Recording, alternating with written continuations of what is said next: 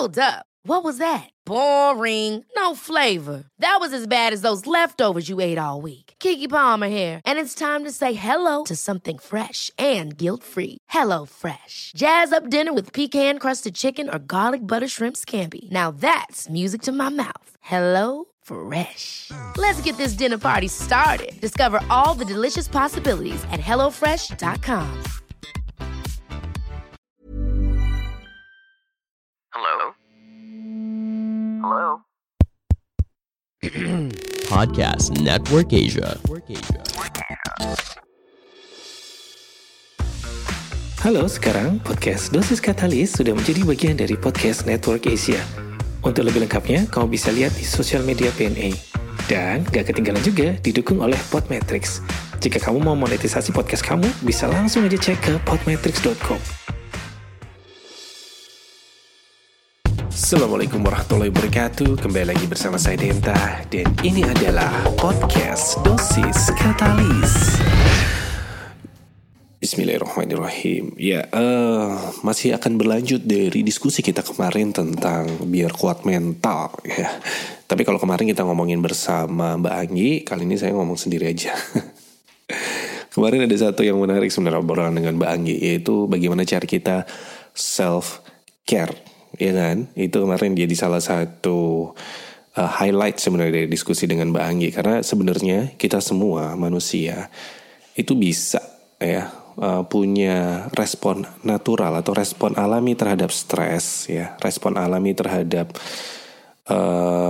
tekanan mental di luar sana, respon alami berupa mekanisme coping yang sebenarnya alami aja kita bisa lakukan, dan ketika kita melakukan itu kita menjadi feel better gitu, merasa lebih kuat mentalnya, lebih bisa gitu kan menghadapi berbagai tekanan yang ada di luar sana.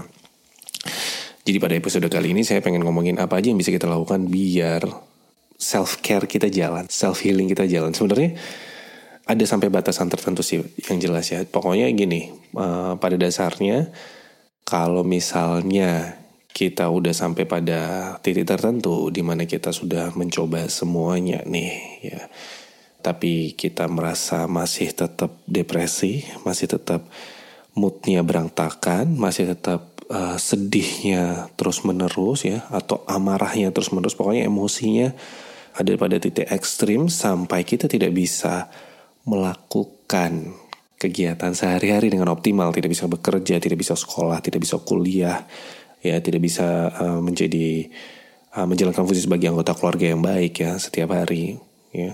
Walaupun kita sudah melakukan apapun itu yang dibilang untuk self-care, self-healing, ya berarti itu adalah waktu buat kita untuk mencari pertolongan profesional gitu ya. Jadi selalu ada patokan gitu. Jadi jangan terlalu memaksakan bahwa kita selalu harus bisa self-care and self-healing. It's okay to ask help, especially from professional, ya kan? Jadi kalau kamu sudah merasa enough is enough, ya, sudah merasa nggak kuat lagi, emosinya udah naik turun nggak karuan, nggak jelas sampai nggak bisa bekerja, dan that's it, itu dia. Itu adalah starting point atau tanda-tanda atau cue, petunjuk bahwa butuh pertolongan profesional. Tapi kan kebanyakan dari tantangan yang ada ya, stressor yang ada itu memang membuat kita moodnya naik turun, tapi sebenarnya masih bisa kita hadapi dengan wajar, dengan ikhtiar kita, dengan usaha kita. Nah, itu yang ingin kita bahas di episode kali ini, gimana melakukan self-care. Pada dasarnya yang namanya mental, psikologis, dan biologis kita, ya kan, itu sebenarnya berhubungan. Ada keterkaitan antara satu dengan yang lain. Jadi nggak bisa dipisahkan. Jadi nanti ini adalah keywordnya, cluenya. Dan ini nanti kan saya kan cuma ngasih contoh nih. Nanti teman-teman pasti akan bisa mencari tahu sendiri kira-kira self-care versi kalian, versi kamu itu apa. Karena bisa aja berbeda kan self-care satu orang dengan orang yang lain. Tapi pada dasarnya mirip-mirip sebenarnya, karena ada mekanisme yang menghubungkan antara baik soal psikologisnya atau fisikalnya atau biologisnya. Jadi raga ya dan jiwanya itu tuh berhubungan. Ya, kalau misalnya raganya sakit ya, nggak sehat, itu nanti jiwanya juga kena mentalnya juga kena. Begitu juga sebaliknya, mentalnya nggak sehat, mentalnya sakit, jiwanya sakit, tubuhnya juga kena ya. Paling sering biasanya kita ngeliat kalau misalnya kita stres ya, terus habis itu ada yang bilang mahnya kumat ya, perutnya sakit, nyeri ya, dispepsia, gastritis dan lain sebagainya. Nah itu salah satunya sebenarnya, karena memang berhubungan antara biologis ya dan psikologis ya, di tubuh kita, ya kan. Nah makanya ketika kita bicara soal self care atau self healing, itu ada beberapa item yang bisa kita lakukan, beberapa item besar yang kita bisa lakukan biar membantu kita menguatkan mental kita. Ya, mulai dari item physical, ya, secara fisik kita, apa yang bisa kita lakukan. Item secara mental kita, apa yang bisa kita lakukan. Terus bagaimana cara secara emosional, itu apa yang bisa kita lakukan. Sosial dan spiritual tentunya. Ya, kita nggak bisa pungkiri bahwa manusia itu adalah makhluk spiritual. Selalu ada kekuatan besar beyond humanity sebenarnya ya. Dan itu pasti sebagian besar dari kita juga meyakininya. Dan gak bisa dipungkir lagi ya, kita makhluk spiritual. Jadi kita gak bisa segitunya aja disconnecting ourselves from the spiritual being ya. Jadi karena nanti pasti akan ada gejolak-gejolak batin yang akan keluar ketika kita berusaha disconnect, memutuskan hubungan kita dengan spiritualisme kita. Oke, yang pertama itu untuk self care. Yang kan saya bilang itu contohnya itu ya adalah soal yang physical tadi, yang fisik.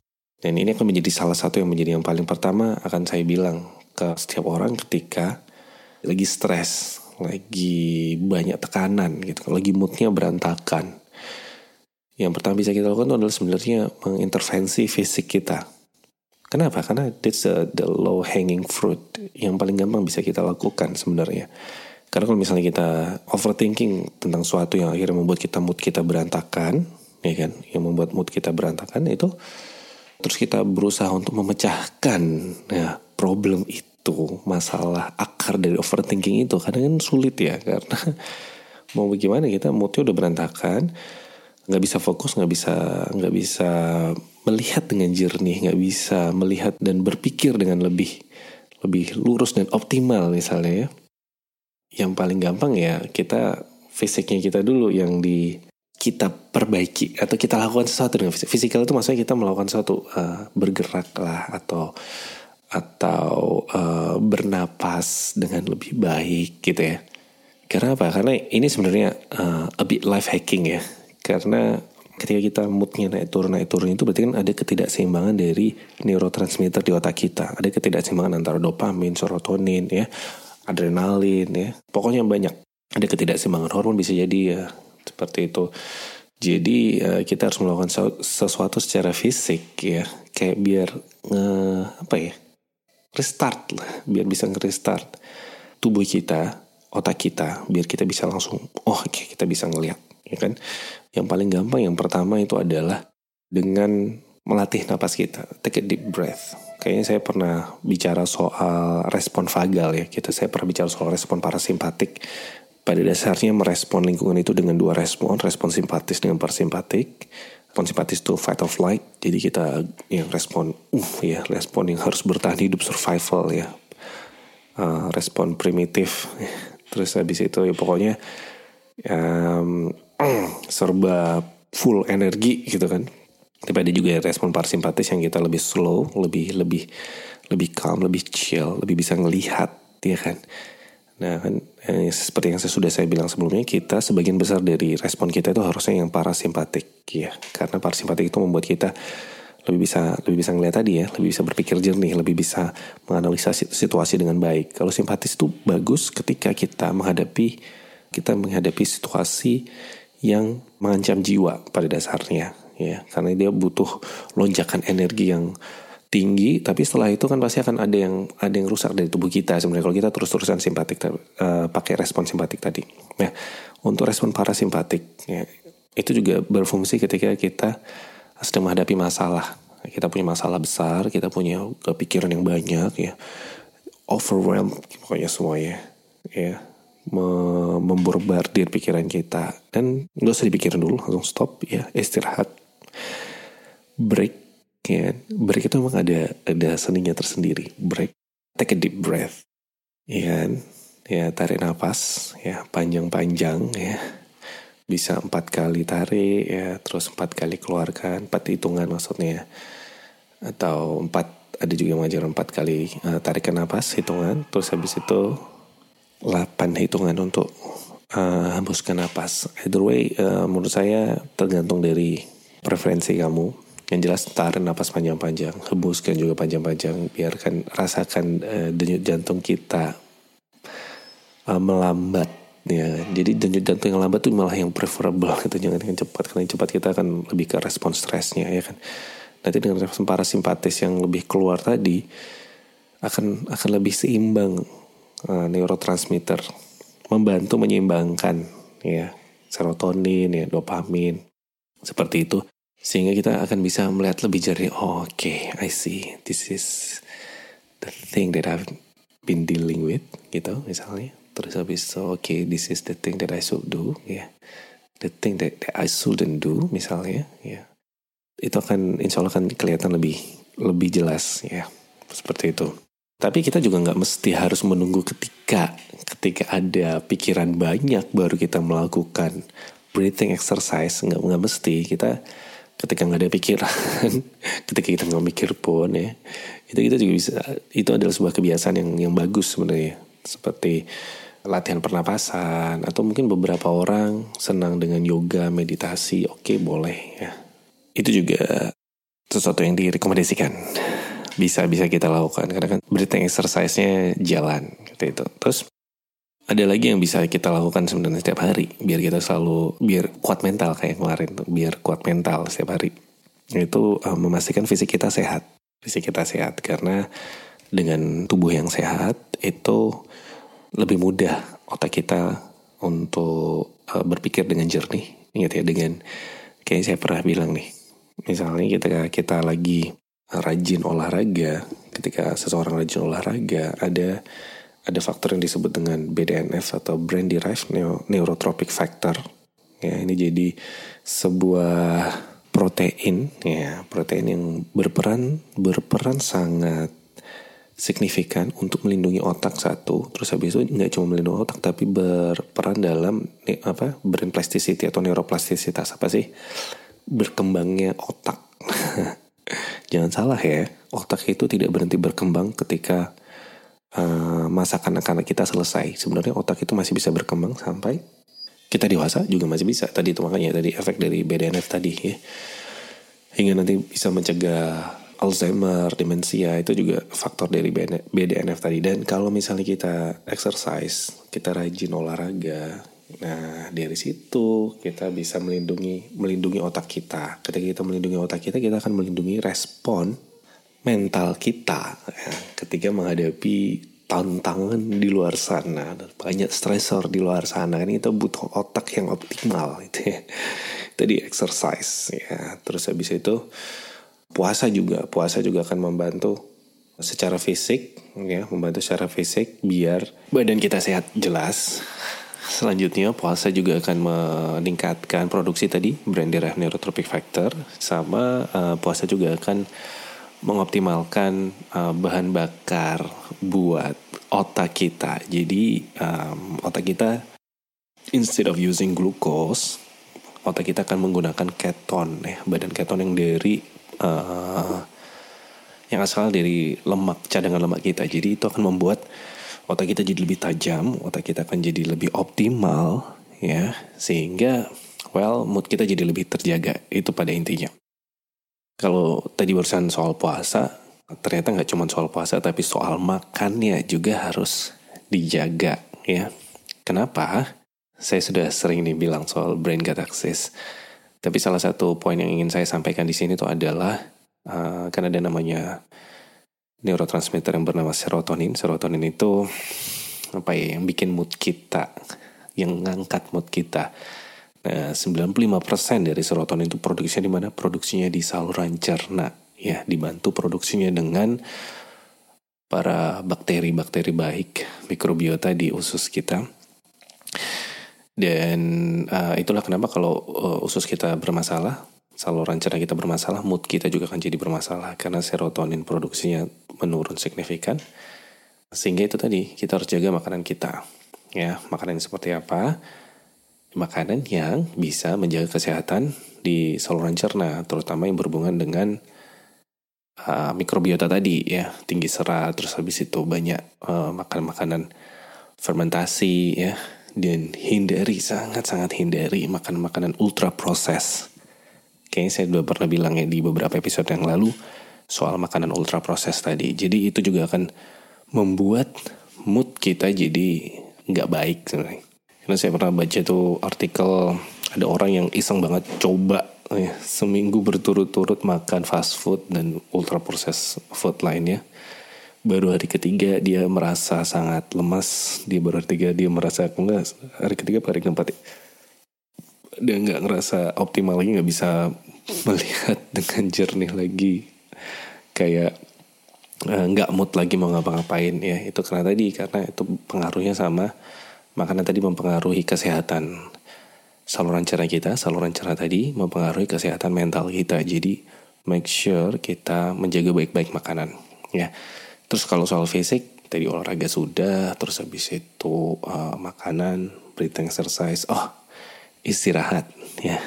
Istirahat yang cukup dan berkualitas itu penting sekali, karena dari istirahat yang cukup kita tidak akan terlalu meningkatkan hormon stres, kortisol kita ya. Kortisol kita berada di ambang batas optimal. Lalu habis itu growth hormon kita akan naik.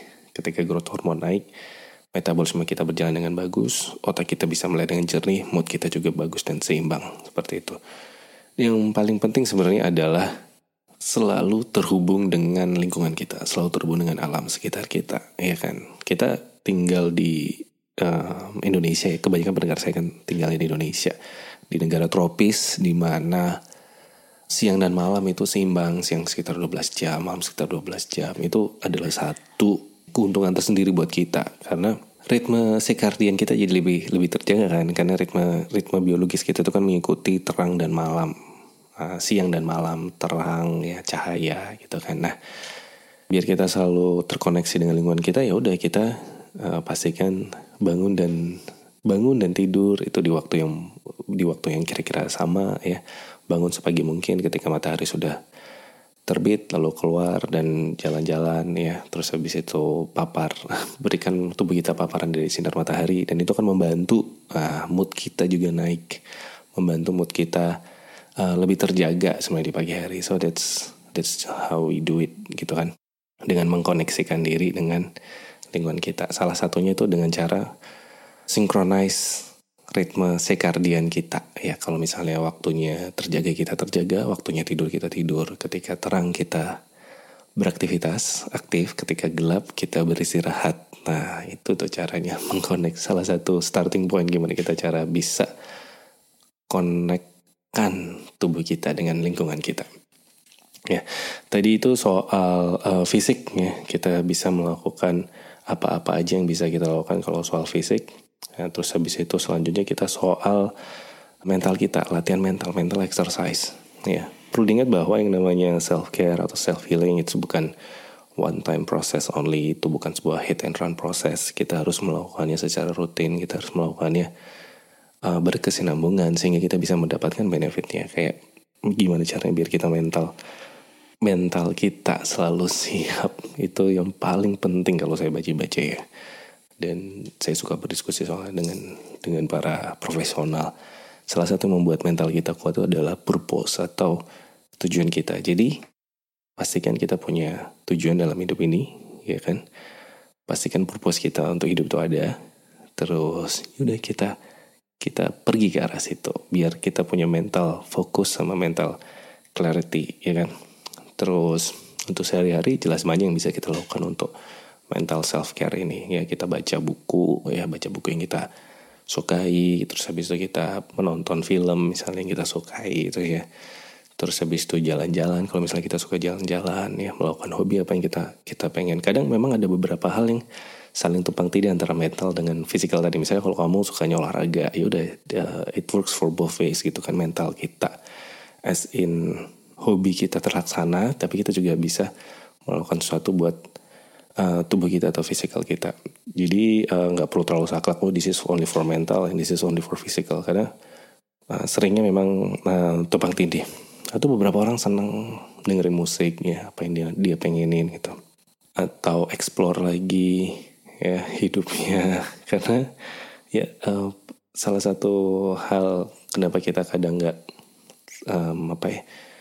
merasa it's too much atau overwhelming itu karena mungkin kita nggak tahu gimana caranya beristirahat ya, take a break atau pause untuk sejenak, berhenti untuk sejenak dan melakukan apa yang kita mau gitu kan. Kadang kita merasa bahwa kita cukup kuat untuk menghadapi semuanya. Jadi do whatever you think will be good for your mental health sebenarnya, selama itu adalah sesuatu yang positif. Kita kan bisa tahu ya, kita punya tilik diri untuk mengetahui bahwa this is good for us or not, dan apakah ini merugikan kita atau orang lain apa tidak. Nah, selama itu tidak merugikan orang lain dan tidak merugikan kita, ya kita lakukan, ya kan. Soal mental juga itu berhubungan dengan soal emosional. Kita kalau kemarin kita bicara soal ketika saya diskusi dengan Mbak Anggi kan, ada satu yang kita sebutkan itu adalah sering-seringlah merefleksi diri kita, sering-sering mengevaluasi diri kita. Kadang dengan refleksi diri kita tahu apa aja yang sudah berjalan dengan baik, apa aja yang bisa kita syukuri, apa aja yang harus kita perbaiki, terus apa aja yang harus kita rayakan. Ya kan, ada beberapa hal ya, celebrate our victory even though it's only trivial atau small wins. Selalu ada ya yang kita bisa rayakan, ya kan. Terus habis itu nggak semua yang ada di dalam kehidupan kita atau yang berputar di sekitar kita itu harus kita tanggapi gitu kan. Kadang ada juga yang kita bilang pick our fight. Kayak kalau misalnya di sosial media itu kan ada banyak sekali isu yang datang gitu kan. Nggak semua harus kita tanggapi gitu kan. Karena kalau kita semua harus menanggapi semua isu yang ada, nanti kita bisa ketarik gitu kan dengan toksisitas dari isu tersebut gitu kan. Batasi pahami keterbatasan kita. Kalau kita tidak mampu ya kita jangan terjun ke suatu isu atau permasalahan. Oh, dan speaking of social media ya, menurut saya sih media sosial itu menjadi salah satu sumber ya sebenarnya dari stresor. Agak unik karena dulu kan media sosial itu kayaknya bertujuan untuk biar kita terkoneksi dengan satu dengan yang lain. Ya, tapi kalau sekarang kita lihat malah jadi tempat berantem, tempat saling menghujat, saling menghina mungkin ya. Jadi kadang kita kalau buat yang nggak ada sangkut pautnya, cuman ngelihat aja gitu kan, ada orang saling menghujat, itu kita secara mental juga bisa kena gitu kan. Atau misalnya ada postingan orang gitu kan, itu juga bisa, baik dan buruknya itu juga bisa kena pengaruhnya kita. Nah, kalau misalnya udah berasa kayak gitu, ya udah berarti kita udah boleh tuh detox dari media sosial atau detox dari internet sama sekali ya. Kita disconnected for a while, nggak ada salahnya ya. Kita benar-benar koneksikan, make a real connection lah ya dengan teman-teman kita ya. Terus habis itu dengan lingkungan kita gitu kan. Nggak mesti kok. Nggak harus selalu FOMO ya, fear of missing out nih. Sebenarnya kalau misalnya pun kita nggak selalu update itu nggak masalah, nggak ada salahnya menjadi missing out one or two or three things out there gitu, nggak apa-apa. Kita hidup masih tetap akan berjalan, nggak mesti segalanya harus selalu terupdate, ya kan.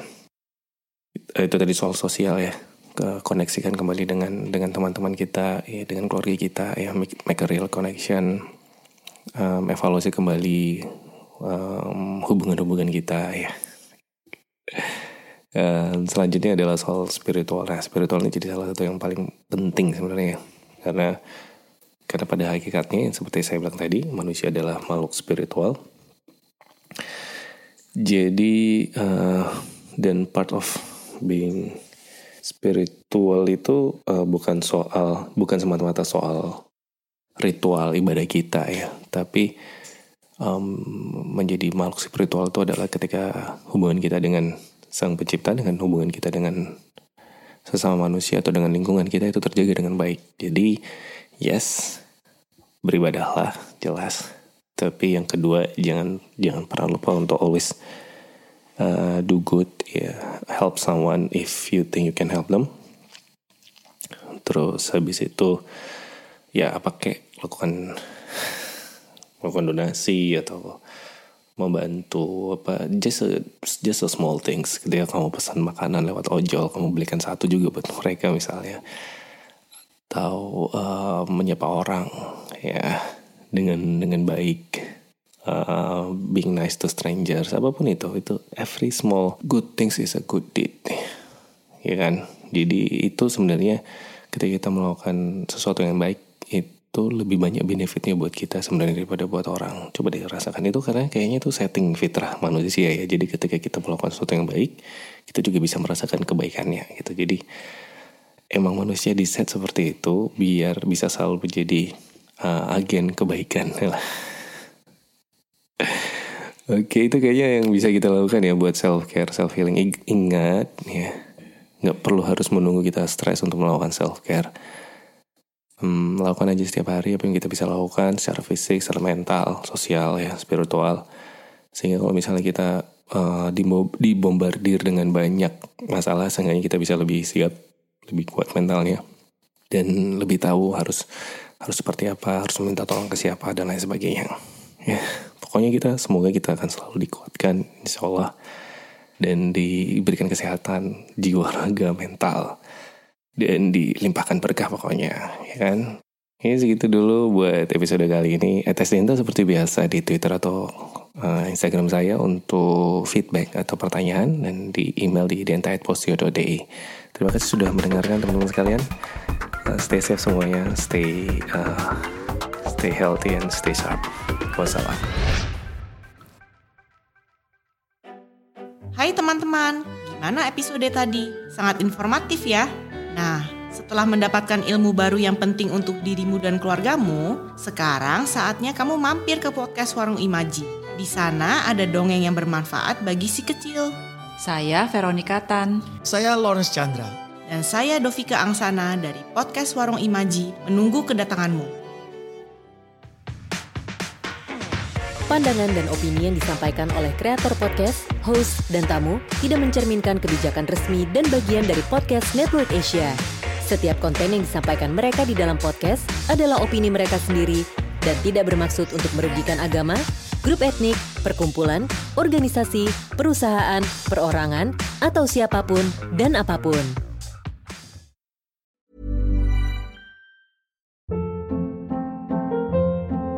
Hold up. What was that? Boring. No flavor. That was as bad as those leftovers you ate all week. Keke Palmer here, and it's time to say hello to something fresh and guilt-free. Hello Fresh. Jazz up dinner with pecan-crusted chicken or garlic butter shrimp scampi. Now that's music to my mouth. Hello Fresh. Let's get this dinner party started. Discover all the delicious possibilities at HelloFresh.com.